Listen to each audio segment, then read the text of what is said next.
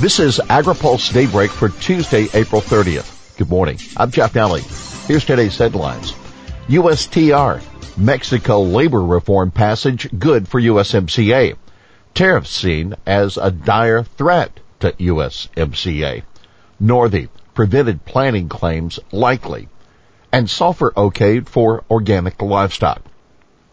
USTR, Mexico labor reform passage good for USMCA. Mexico's legislature has approved the new labor reform legislation called for under the U.S.-Mexico-Canada agreement. That clears a major hurdle for the three-country trade pact. The reform is mandated in USMCA and paves the way for workers to form their own unions and contracts over the next 4 years. A major criticism of the current North American Free Trade Agreement is that it permits a low-wage environment in Mexico that encourages U.S. companies to move factories south of the border. Mexico's lower house of Congress has already approved the reform bill. These reforms will greatly improve Mexico's system of labor justice and are exactly what labor leaders in the United States and Mexico have sought for decades. That USTR Robert Lighthizer last night. As we move forward with the ratification of USMCA, the Trump administration will work closely with members of the United States Congress and the Mexican government to ensure these reforms are implemented and enforced. Many House Democrats have said passage of the labor reforms won't be enough and are also seeking some new form of measure to make sure Mexico enforces the reforms. Meanwhile, tariffs seen as a dire threat to USMCA. Alarms are being raised within the administration and on Capitol Hill about the fate of the USMCA if President Donald Trump refuses to end his steel and aluminum tariffs on those countries. Canada and Mexican trade officials may be more delicate in their language, but they're diplomats. I'm not. If these tariffs aren't lifted, USMCA is dead. That Senate Finance Chairman Chuck Grassley in an op-ed published by the Wall Street Journal. There is no appetite in Congress to debate USMCA with these tariffs in place. Agriculture Secretary Sonny Perdue said yesterday in Iowa he agrees with Grassley, who can say things sometimes more forcefully than I can say things.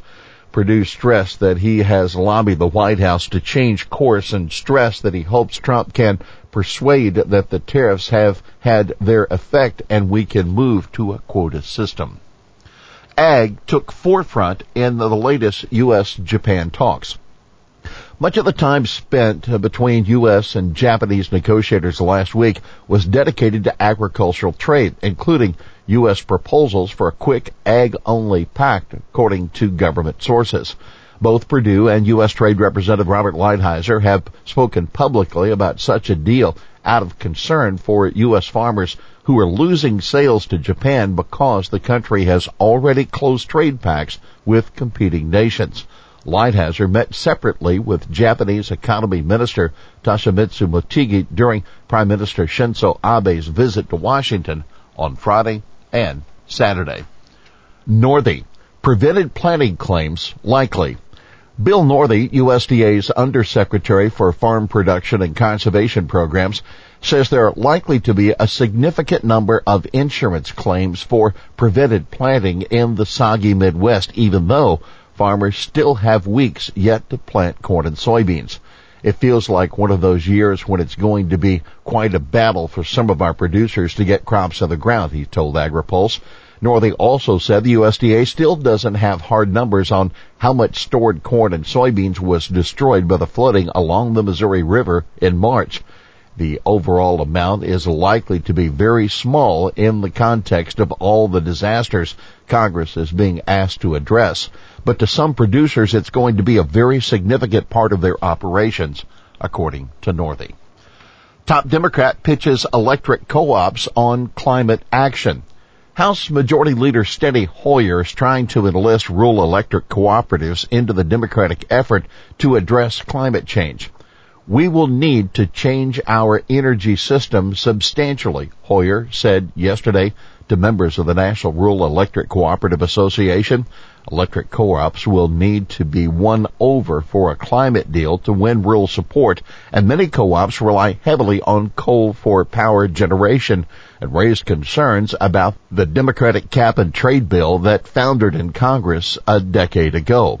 We are committed to working with you to make sure every part of our energy sector has a seat at the table, Hoyer told the co-op leaders who were in D.C. for their annual legislative conference.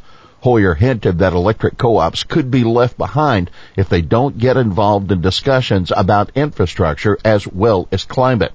Policies are made by those who show up, he said. Keep in mind, NRECA is in the process of figuring out what its policy should be.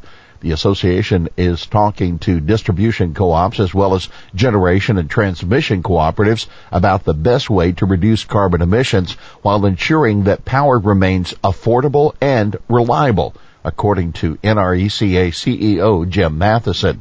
Even though the Green New Deal has been largely rejected in Congress, there is an increasing willingness among lawmakers to find some market-based approach to address the issue, Matheson told NRECA members.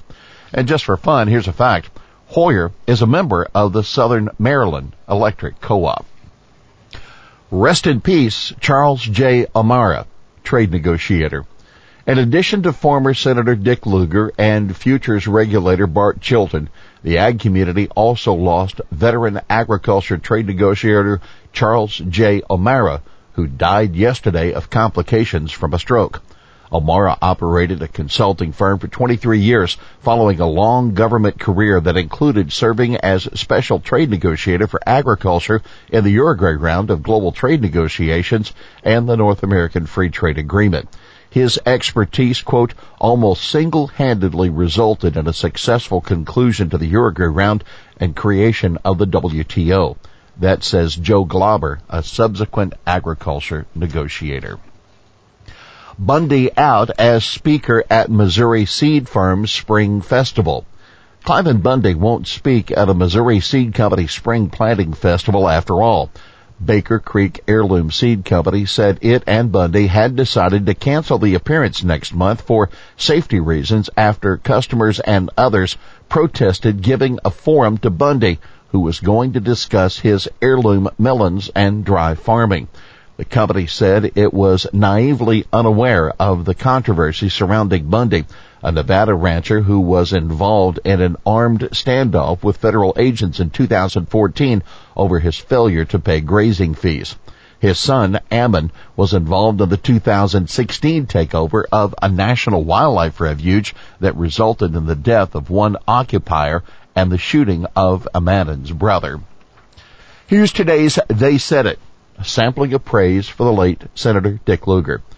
Writing on her Twitter feed, Senator Debbie Stabenow, the top Democrat of the Senate Agriculture Committee, said the late Senator Dick Lugar championed modern farm policy, renewable energy, and feeding the hungry at home and abroad.